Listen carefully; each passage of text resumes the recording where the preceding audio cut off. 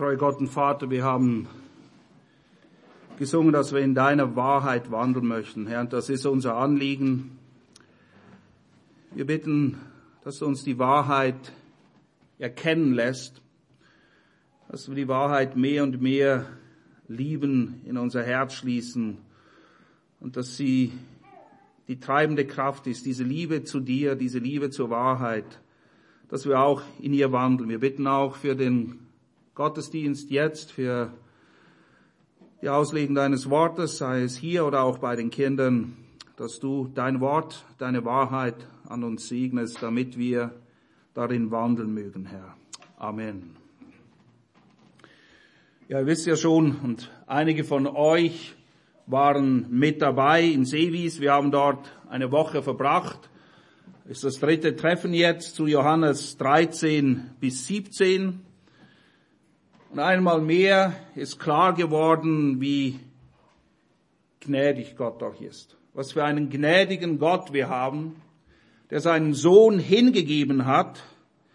Sein Sohn, der gekommen ist, wie es auch heißt in dieser Abschiedsrede, um uns seinen Frieden zu geben. Nicht wie die Welt gibt, seinen Frieden, der uns seine Freude geben will. Und zwar damit seine Freude völlig in uns ist und der auch Frucht wirken will in und durch unser Leben. Heute nun wollen wir diese Gnade Gottes, diesen gnädigen Gott näher betrachten und erkennen, welche absolut zentrale Rolle die Gnade Gottes doch spielt im Leben der Kinder Gottes. Denn alles ist geknüpft, gegründet, gewurzelt, durchtränkt von Gottes Gnade. Zuerst möchte ich euch aber eine Frage stellen. Abgesehen davon, dass es alles Leute sind, die in der Bibel vorkommen. Was haben Jeremia, Paulus und Titus gemeinsam? Was ist eine verbindende Sache zwischen den dreien?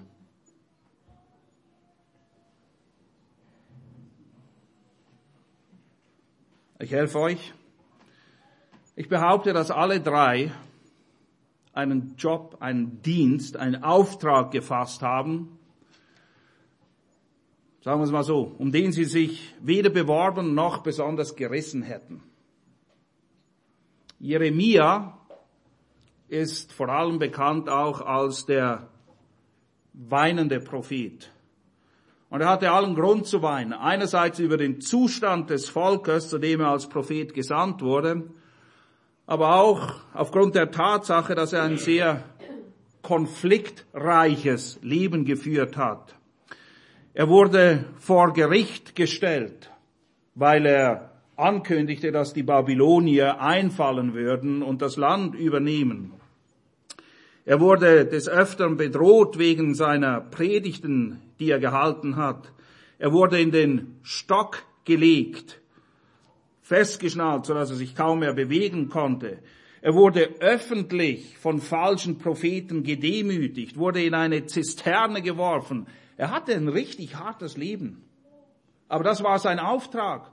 Und an dem hat er festgehalten, obwohl er wusste, dass diese Botschaft, die er als Prophet hatte, ihn in der Beliebtheitsskala im Volk Israel nicht gerade nach oben katapultieren würde.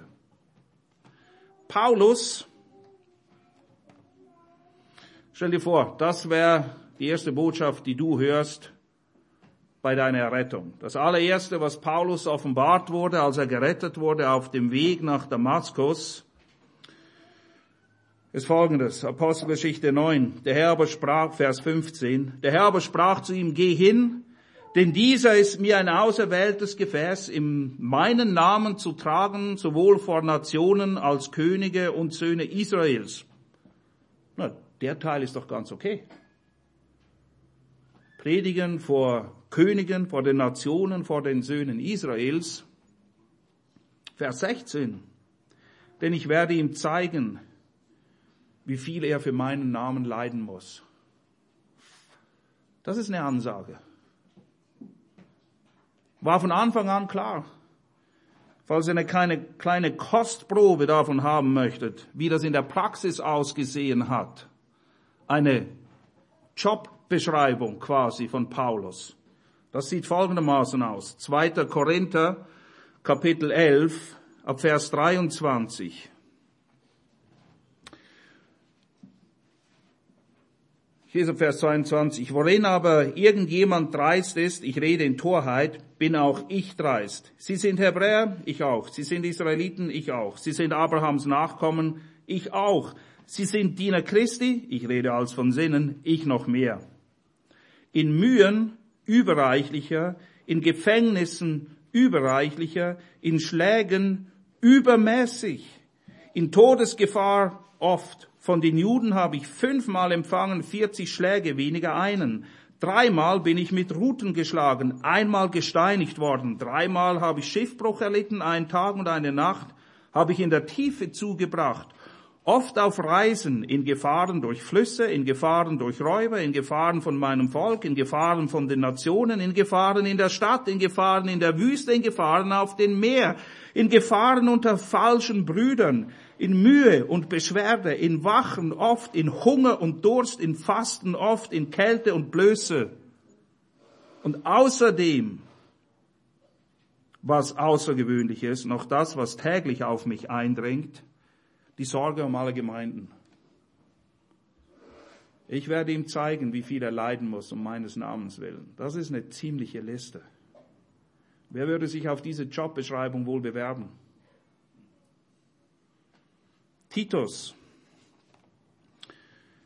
Paulus lässt Titus in Kreta zurück, um in Ordnung zu bringen, was noch mangelt, Älteste einzusetzen. Aber der Ort, an dem er das machen soll, wird wie folgt beschrieben. Titus 1, Vers 10. Denn es gibt viele zügellose Schwätzer und Betrüger, besonders die aus der Beschneidung, denen man den Mund stopfen muss, die ganze Häuser umkehren, indem sie schändlichen Gewinnes wegen lehren, was sich nicht geziemt. Es hat einer von ihnen, ihr eigener Prophet, gesagt, Kreter sind immer Lügner. Böse, wilde Tiere, faule Bäuche. Dieses Zeugnis ist wahr. Aus diesem Grund weise sie streng zurecht, damit sie gesund seien im Glauben und nicht achten auf jüdische Fabeln und Gebote von Menschen.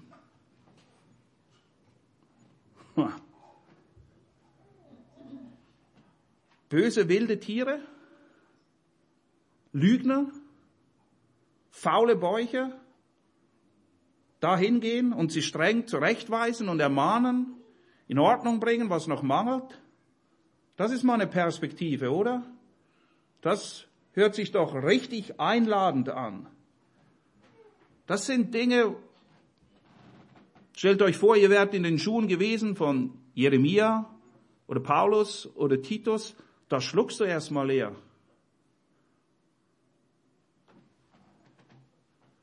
Aber Gott hat diese Männer für diesen Dienst bestimmt. Er hat sie ausgesondert und in seiner Gnade und seiner Souveränität wusste er genau, welche Männer er mit welcher Aufgabe zu betrauen hatte. Und das Herrliche, das Ermutigende an Gottes Berufung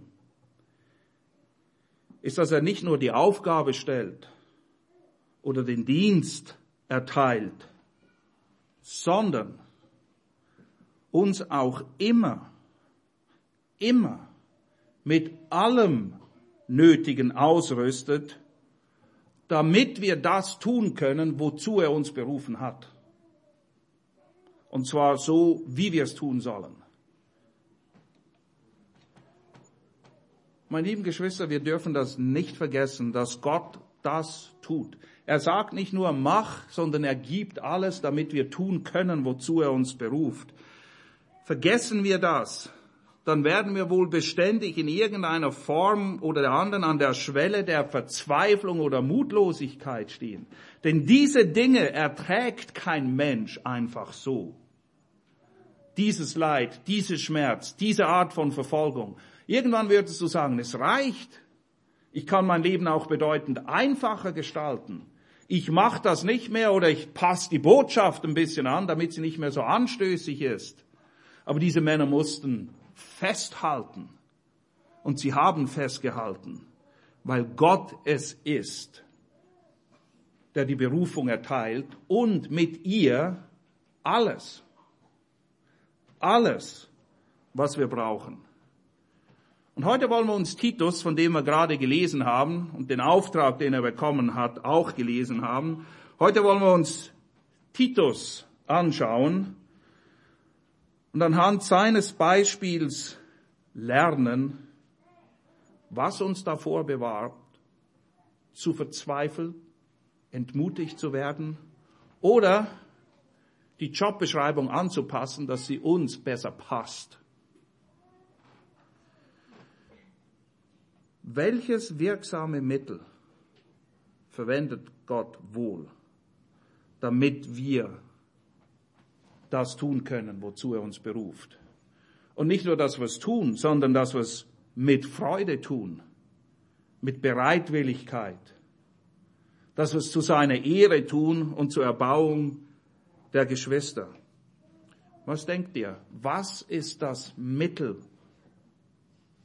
Was ist das entscheidende Element, das in Jeremia, in Paulus, in Titus oder du, weil auch du hast einen Dienst gefasst. Was ist das Entscheidende, was wir erkennen müssen, damit wir nicht verzagen, nicht mutlos werden oder nicht irgendwie das Ganze anpassen, um es für uns einfacher zu machen? Wir lesen erst den Text und dann lösen wir die Frage auf und dann gehen wir es Schritt für Schritt durch. Unser Text ist im Titusbrief, Titus 2, ab Vers 11. Titus 2, ab Vers 11 bis 15.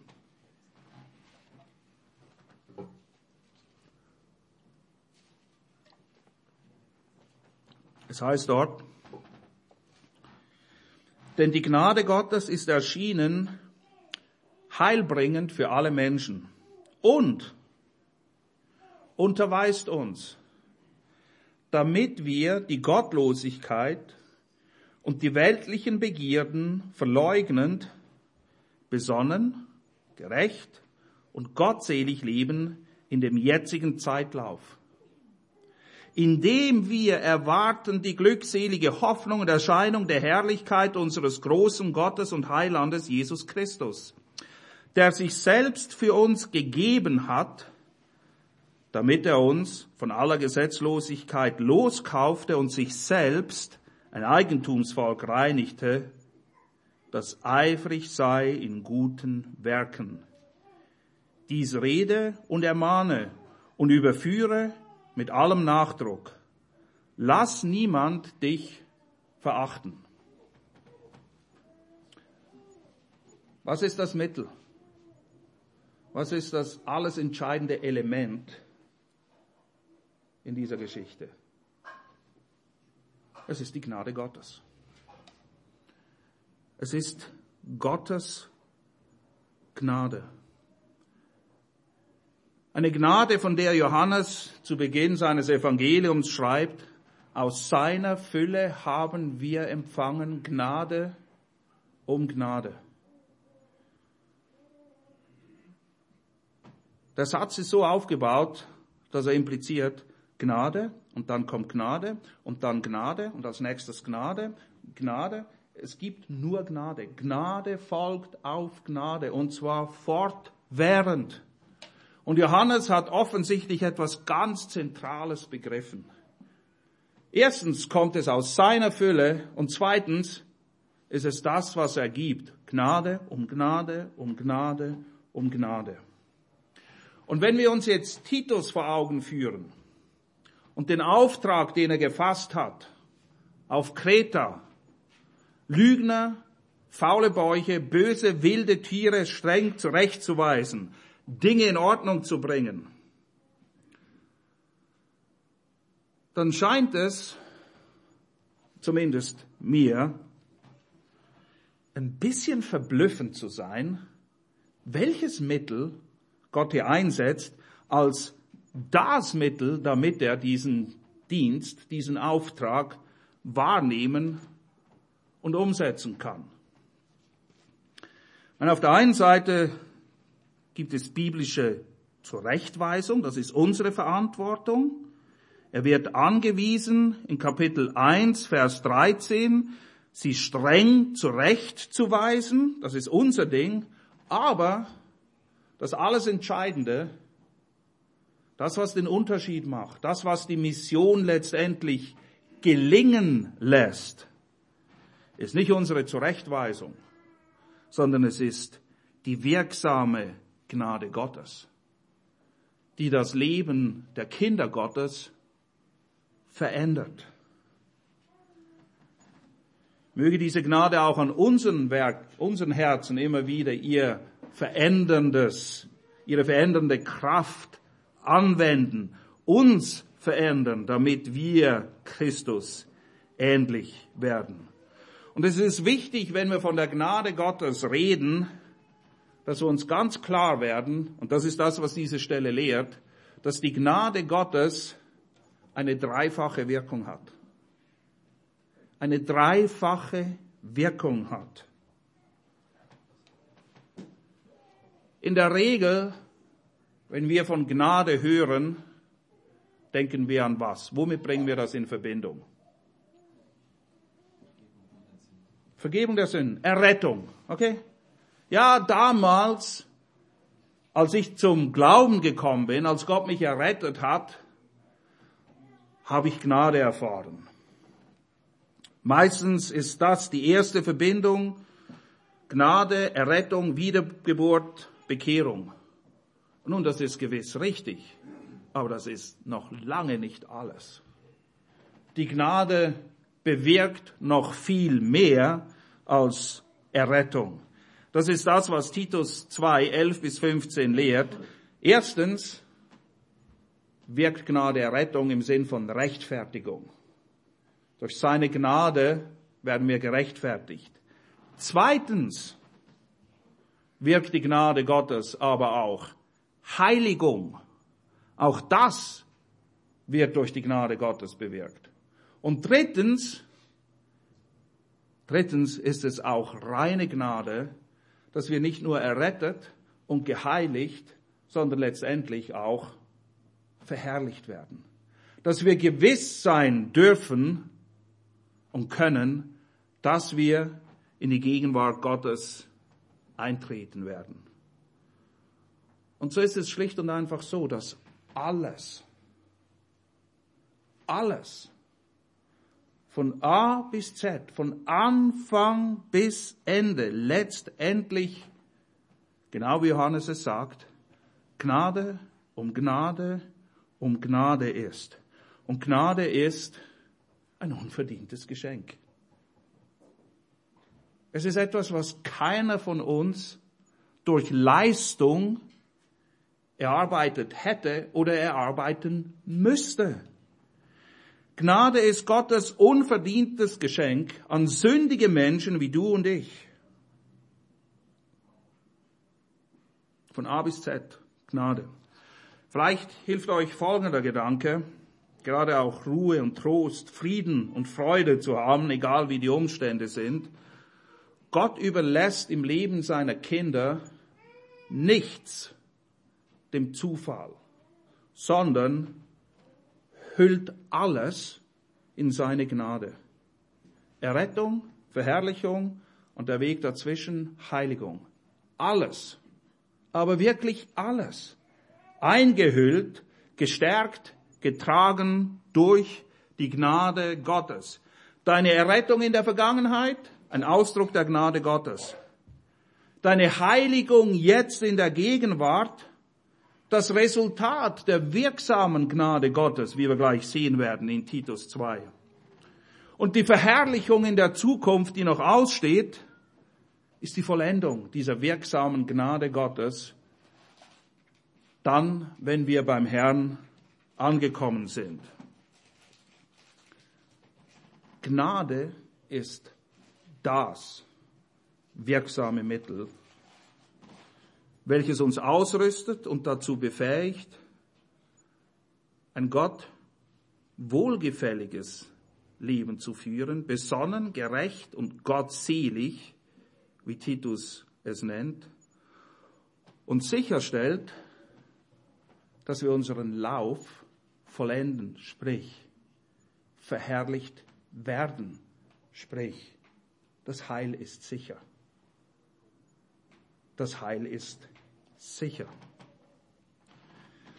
Lasst uns diese 3 Auswirkungen der Gnade Gottes jetzt Schritt für Schritt durchgehen anhand des Textes aus Titus 2, 11 bis 15. Erstens, er rettet aus Gnade. Er rettet aus Gnade. Gott ist seit jeher ein Rettergott. Gott rettet seit jeher aus Gnade, nicht aus Verdienst, mittels des Glaubens. Johannes 1, Vers 11 bis 12 lesen wir, dass er in die Finsternis gekommen ist, auf alle, die da glauben, dass sie ewiges Leben haben. Titus 3, Vers 7, damit wir gerechtfertigt durch seine Gnade erben würden nach der Hoffnung des ewigen Lebens. Wir werden gerechtfertigt durch seine Gnade. Er ist der uns rettet aus Gnade und das seit jeher. Auch im 2. Timotheus lesen wir davon, dass die Schriften gegeben sind, welche Kraft haben, dich weise zu machen zur Errettung. Das Wort Gottes dient dazu, dass wir errettet werden, indem die Gnade wirksam wird durch das Wort. Nun, Errettung ist gut, um es mal gelinde zu sagen. Errettung ist der Anfangspunkt. Und es ist eben genau das. Errettung ist der Anfangspunkt. Weil Gott uns nicht einfach errettet, damit wir von der Strafe der Sünde befreit sind, um uns dann wieder unserem Schicksal zu überlassen. Es ist nicht so, dass irgendwann einfach irgendein Übergabegebet gesprochen wird und dann sagt Gott, okay, bist jetzt errettet, viel Spaß, okay? Wir sehen uns dann am Ende wieder im Himmel. Mal schauen, wie du dich so schlägst in der Zwischenzeit. Ich überlasse dich jetzt dir selbst. Ich habe dich errettet, ich schaue auch, dass du ankommst, aber jetzt, ist alles in deinen Händen. So ist es nicht. Das ist nicht, wie Gott rettet. Das wäre eine unvollkommene, ja eine falsche, eine komplett unbiblische Vorstellung von Errettung. Und das führt uns zu diesem zweiten Auswirkung, die die Gnade Gottes hat. Sie ist nämlich nicht nur heilbringend für alle Menschen erschienen, sondern, Vers 12, und nebst dem, dass sie rettet und unterweist uns, damit, mit einer Absicht, mit einem Ziel. Und Gottes Gnade bewirkt, wozu Gott sie sendet. Was ist das Ziel dieser Unterweisung? Nun, sie unterweist uns, damit wir die Gottlosigkeit und weltlichen Begierden verleugnend, sprich das, was unser Leben vorher geprägt hat, davon sollen wir uns abwenden wegen der wirksamen Gnade Gottes und stattdessen besonnen und gerecht und gottselig leben im jetzigen Zeitlauf. Jetzt und hier.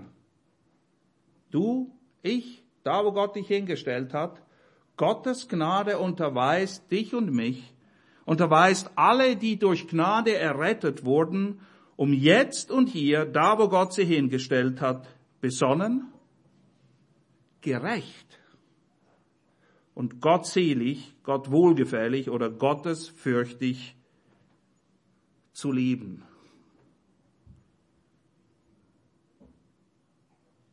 Wir müssen uns von dem Gedanken trennen oder dürfen ihn nicht hegen und pflegen, dass das primäre Ziel unserer Rettung darin besteht, nicht ins Gericht zu kommen und nicht in der Hölle zu landen.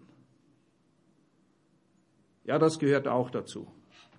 Aber er errettet uns, damit wir, die wir einst der Sünde gedient haben, jetzt der Gerechtigkeit dienen, ihm dienen. Nicht nur einfach froh sind, dass wir nicht mehr bestraft werden, sondern Gott errettet uns mit dem Ziel und seine Gnade wirkt Rettung vom Tod zum Leben und Unterweisung dahingehend, dass wir jetzt besonnen und gerecht leben. Der gleiche Gedanke wird im Vers 14 nochmal aufgegriffen und man könnte es nicht deutlicher sagen. Vers 14. Vorher heißt es, dass Gott seinen Sohn für uns gegeben hat. Vers 14. Damit, okay, hier ist wieder, warum hat er ihn gegeben? Hier ist die Antwort. Damit er uns von aller Gesetzlosigkeit loskaufte und sich selbst ein Eigentumsvolk reinigte, das auf den Himmel wartet. Nein, das eifrig sei zu guten Werken, das in Heiligung lebt, das die Dinge tut, die Werke, die gemäß Epheser 2,10 zuvor bereitet sind, damit wir in ihnen wandeln. Nicht damit wir errettet werden, sondern weil wir errettet sind, sollen wir die Werke tun, die Gott zuvor bereitet hat. Weil er uns aus Gnade errettet hat, sollen wir jetzt auch besonnen, gerecht und gottselig leben und eifrig sein, diese Werke zu tun, die er zuvor bereitet hat. Hebräer 12, Vers 28 beschreibt es so. Hebräer 12, Vers 28. Deshalb, da wir ein unerschütterliches Reich empfangen, sprich, unsere Rettung ist sicher. Es ist unerschütterlich, es ist fest, es ist gewiss. Die Tatsache, dass wir wissen, dass wir ankommen. Deshalb, lasst uns Gnade haben, durch die wir Gott wohlgefällig dienen mögen mit Frömmigkeit und Furcht. Das Wissen um unsere Errettung in der Vergangenheit und die Gewissheit unserer Verherrlichung in der Zukunft soll uns auch Gnade haben lassen, um jetzt Gott wohlgefällig zu dienen in Frömmigkeit. Ja, seine Gnade ist erschienen heilbringend für alle Menschen.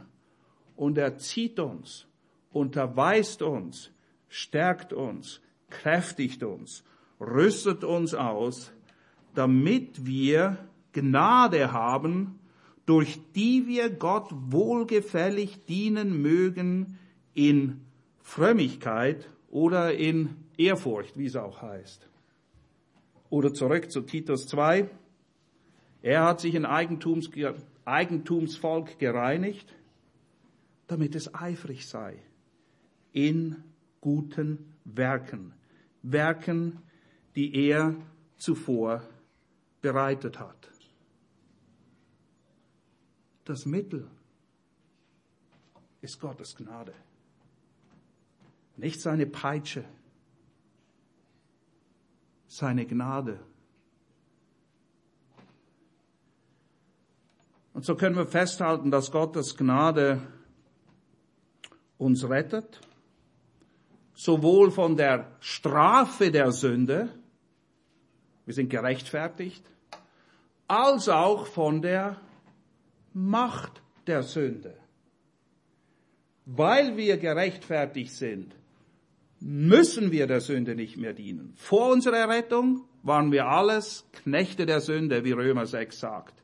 Jetzt, durch die Gnade Gottes, können zwar immer noch sündigen. Und Römer 6 beschreibt es so, wir sollen unsere Glieder nicht wieder als Werkzeuge der Ungerechtigkeit, der Sünde zur Verfügung stellen. Aber wir sind bemächtigt worden, eben auch in Gerechtigkeit zu leben, das Richtige zu tun. Das, was vorher unmöglich war, hat Gott gewirkt durch seine Gnade, die uns sowohl von der Strafe als auch von der Macht der Sünde befreit. Wie es Hebräer sagt, lasst uns Gnade haben, Gott zu dienen.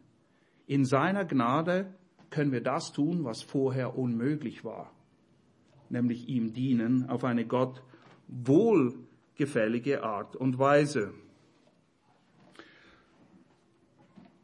Damit die Gnade, ihr heiligendes Werk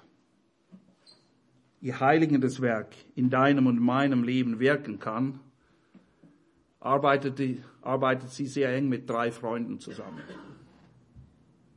3 Freunde, die da sind: das Wort Gottes, der Geist Gottes und die liebevolle Zucht Gottes. Die Gnade Gottes arbeitet mit ihren 3 besten Freunden zusammen, dem Wort Gottes, dem Geist Gottes und der erziehenden Liebe Gottes. Und wie sieht das praktisch aus?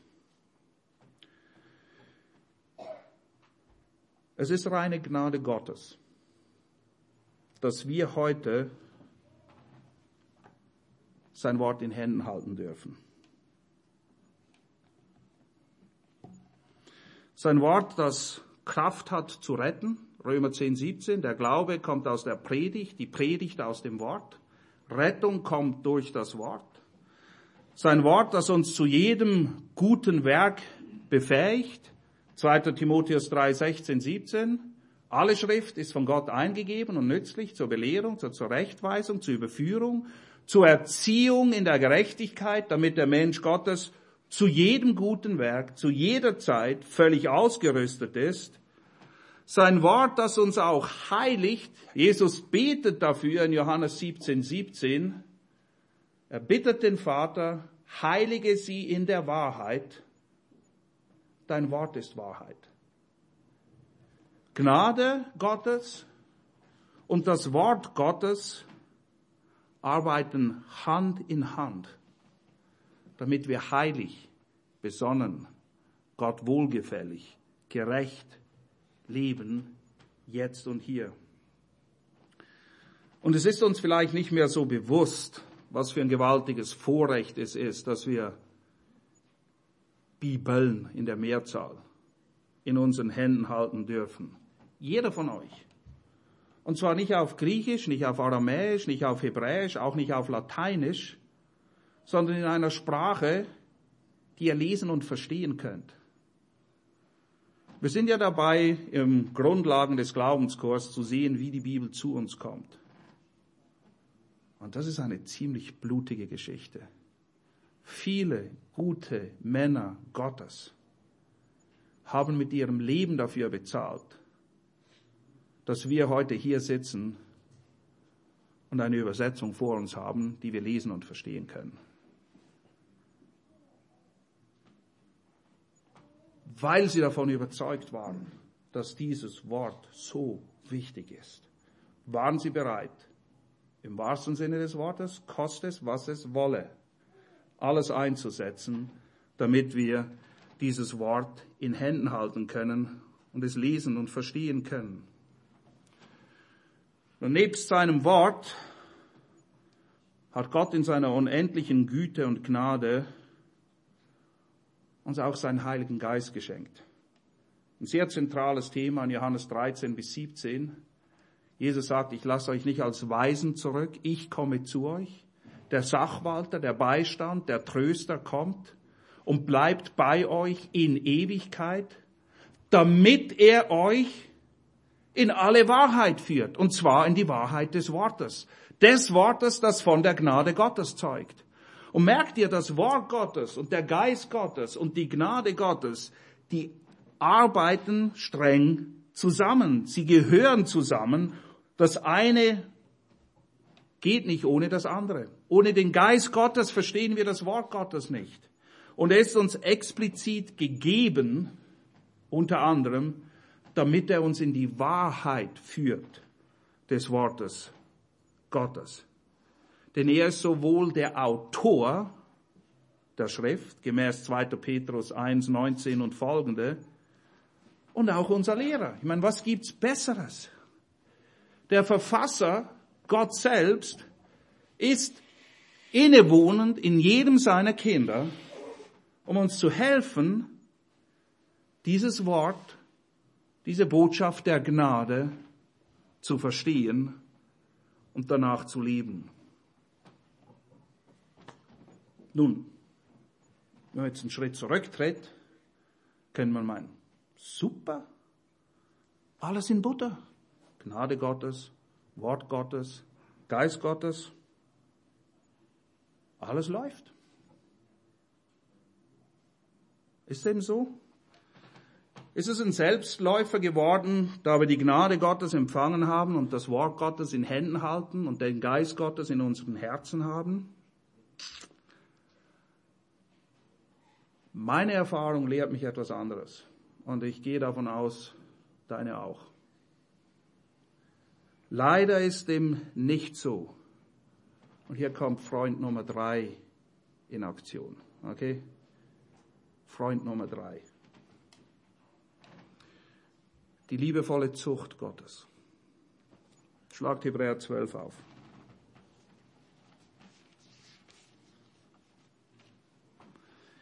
Hebräer 12 ab Vers 5. Vers 4. Ihr habt noch nicht gegen die Sünde ankämpfend bis aufs Blut widerstanden und habt die Ermahnung vergessen, die zu euch als Söhnen spricht. Mein Sohn, achte nicht gering des Herrn Züchtigung, noch ermatte, wenn du von ihm gestraft wirst.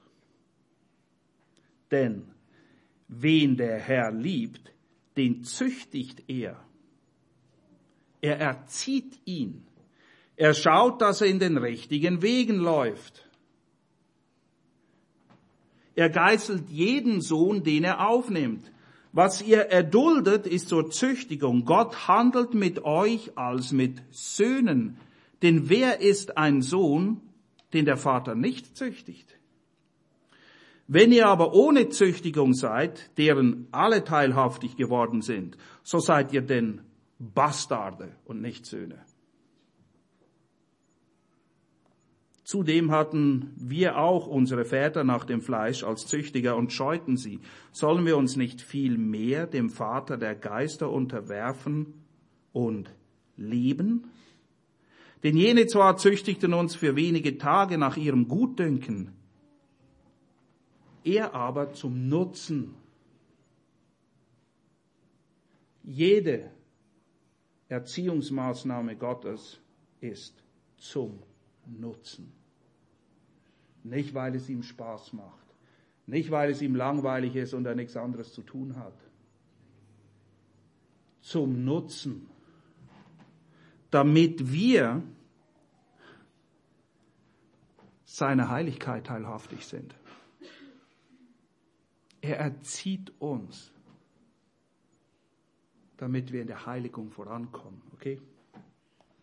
Vers 11. Alle Züchtigung aber scheint für die Gegenwart nicht Gegenstand der Freude. Ja, das ist so. Es gibt Angenehmeres. Der Moment der Züchtigung, diese Erziehungsmaßnahme Gottes, ist nicht Anlass zur Freude, sondern zur Traurigkeit. Danach aber. Danach. Das impliziert, ohne geht's nicht. Danach, nachdem du durch diese Erziehung durchgegangen bist. Danach aber gibt sie die friedsame Frucht der Gerechtigkeit denen, die durch sie geübt worden sind. Ja, dieser dritte Freund der Gnade Gottes, die liebevolle Zucht Gottes ist absolut notwendig, weil wir nur so wachsen, weil wir so in der Heiligung vorankommen, weil so die friedsame Frucht der Gerechtigkeit eines richtigen, von Gottes Perspektive aus gesehen, richtigen Lebens resultiert. Er erzieht jeden seiner Kinder, wie es heißt. Jeden. Weil Gott der Vater will, dass seine Kinder nicht nur das Ziel erreichen, die Verherrlichung, sondern dies auch auf Gott wohlgefällige Art und Weise tun. Und das Ziel, das letztendliche Ziel, das ist dann der dritte und letzte Punkt, die dritte und letzte Auswirkung der Gnade Gottes, weil sie uns nicht nur rettet und nicht nur heiligt, sondern letztendlich drittens auch verherrlicht. Auch die Verherrlichung ist ein Ausdruck der Gnade Gottes. Wir gehen zurück zu Titus. Dort heißt es, die Gnade ist erschienen heilbringend und unterweist uns, Vers 13, indem wir erwarten die glückselige Hoffnung und Erscheinung der Herrlichkeit unseres großen Gottes und Heilandes Jesus Christus. Naja, diese Hoffnung ist nur glückselig, wenn sie gewiss in Erfüllung geht. Wäre unser Ziel nicht sicher, die Verherrlichung, die Erfüllung unserer Rettung, dann wäre mit dieser Hoffnung auf die Wiederkunft des Herrn absolut nichts Glückseliges verbunden. Aber gar nichts. Der einzige Grund, der allereinzigste Grund, warum wir der Wiederkunft des Herrn mit Freude entgegenblicken können, ja sollen, ist die Tatsache, dass seine Gnade ewig währt. Dass auf seine Gnade Verlass ist. Wem er sich erbarmt, dessen erbarmt er sich für Zeit und Ewigkeit. Oder wie es im 1. Petrus 1, Vers 13 erklärt wird, deshalb umgürtet die Lenden eurer Gesinnung. Wer sich gürtet, der macht sich auf, um in einen Kampf zu ziehen oder auf den Weg zu gehen. Hier heißt es, okay, mach dich bereit, richtig zu denken. Umgürte die Lenden deiner Gesinnung. Du musst verstehen, wie diese Sache sich verhält. Welche Sache? Sei nüchtern. Betrachte die Dinge richtig. Und hofft völlig auf die Gnade, die euch gebracht wird bei der Offenbarung Jesu Christi. Völlig, ausschließlich. Wenn Jesus offenbart wird, gibt es nur einen Grund. Wir hoffen völlig auf die Gnade Gottes, die uns rettet, die uns heiligt, die uns verherrlicht. Alles, von A bis Z, ist Gnade Gottes. Johannes. Aus seiner Fülle haben wir empfangen Gnade um Gnade.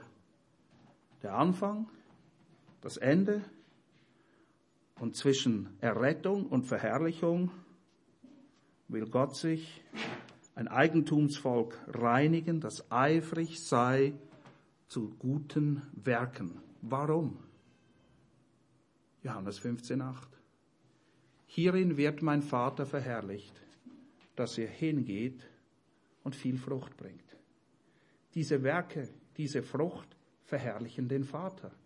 Er wird verherrlicht als derjenige, der uns rettet. Er wird verherrlicht dadurch, dass unsere Errettung sicher ist in ihm. Und er wird verherrlicht dadurch, dass wir in der Zeit zwischen Errettung und Verherrlichung eifrig sind, gute Werke zu tun, die er zuvor bereitet hat, damit er durch diese verherrlicht wird. Hebräer 12, wir haben vorhin gerade gelesen von der Züchtigung, wenn wir ein bisschen weiter unten lesen, Vers 14, Hebräer 12, folgende Aufforderung. Jagt dem Frieden nach mit allen und der Heiligung, ohne die niemand den Herrn schauen wird.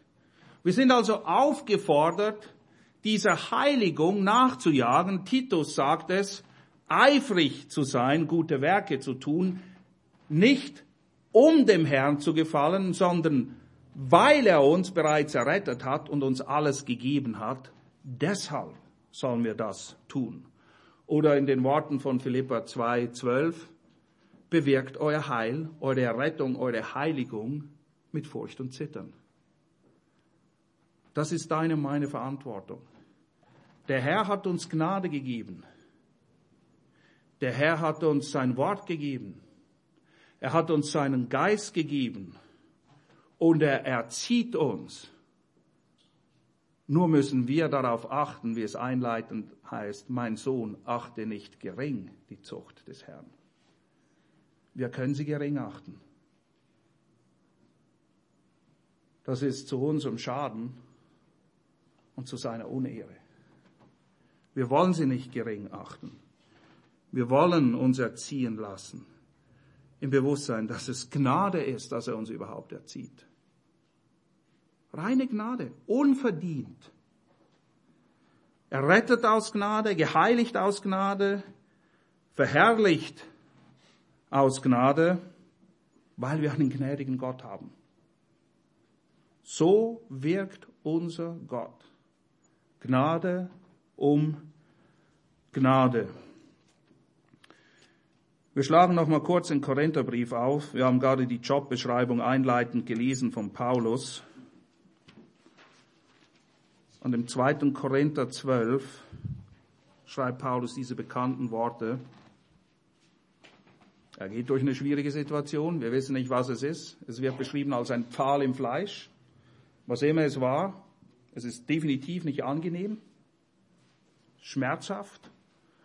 Er möchte, dass er den wegnimmt. Und was ist die Antwort Gottes? Und er, das ist Gott, hat zu mir gesagt, meine Gnade genügt. Denn meine Kraft wird in Schwachheit vollbracht. Paulus dann, daher will ich mich am liebsten viel mehr meiner Schwachheiten rühmen, damit die Kraft des Christus in mir wohne. Gottes Gnade genügt. Zur Errettung, zur Verherrlichung, zur Nachfolge auf eine Gott wohlgefällige Art und Weise. Meine Gnade genügt. Wir wollen abschließend jetzt das Lied singen, das besser nicht passen könnte. Es ist das Lied auf Englisch Amazing Grace, auf Deutsch O Gnade Gottes wunderbar. Und ich weiß nicht, was John Newton, diesen ehemaligen Sklavenhändler, dazu bewegt hat, dieses Lied zu schreiben. Aber er beschreibt in seinem Lied genau diese 3 Auswirkungen der Gnade Gottes. Strophe 1, O Gnade Gottes, wunderbar, hast du errettet mich. Okay, Gnade hat mich errettet. Vers 2, die Gnade hat mich Furcht gelehrt. Philipper 2,12 Furcht, bewirkt euer Heil mit Furcht und Zittern. Seine Gnade lehrt uns, in seinen Wegen zu gehen, damit wir heilig wandeln. Vers 3, durch Schwierigkeiten mancher Art wurde ich ja schon geführt, doch hat die Gnade mich bewahrt. Die Ehre Gott gebührt. Gott führt uns sicher zum Ziel. Er bewahrt uns durch seine Gnade, von der es dann im Vers 4 heißt, und wenn wir 10.000 Jahre da sind in seiner Herrlichkeit, mein Herz noch von der Gnade singt, wie in der ersten Zeit. Selbst in der Ewigkeit wird seine Gnade immer präsent sein und uns daran erinnern. Errettet, geheiligt, verherrlicht aus Gnade. 1. Korinther 15,10 und dann singen wir das Lied, aber dieser Vers noch. Wiederum Paulus, der nun wirklich kein einfaches Leben hatte. 1. Korinther 15,10. Aber durch Gottes Gnade bin ich, was ich bin. Und seine Gnade, die er an mir erwiesen hat, ist nicht vergeblich gewesen, sondern ich habe mehr gearbeitet als sie alle, jedoch nicht ich, sondern die Gnade Gottes, die mit mir ist. Hier habt ihr dieses Zusammenwirken. Die Gnade Gottes, die aber nicht vergeblich gewesen ist. Meine lieben Geschwister, möge Gott uns davor bewahren, dass diese Gnade vergeblich ist. Nicht im Sinne, dass wir die Errettung verlieren, weil die ist sicher. Aber dass wir die Züchtigung des Herrn gering achten und uns von der Gnade nicht unterweisen lassen, was dazu führt, dass wir eifrig sind zu guten Werken, wodurch der Vater im Himmel verherrlicht wird. Lass mich beten und dann singen wir gemeinsam das Lied. Treuer Gott und Vater,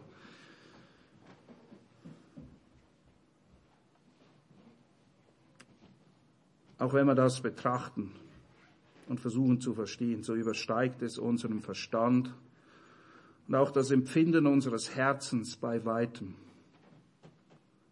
dass wir aus deiner Fülle empfangen, Gnade um Gnade um Gnade. Herr, bewahre uns, dass deine Gnade vergeblich ist und schaffe in uns ein reines Herz, das hungert nach deiner Gerechtigkeit und sich gerne und bereitwillig unter deine Gnade stellt und lernt.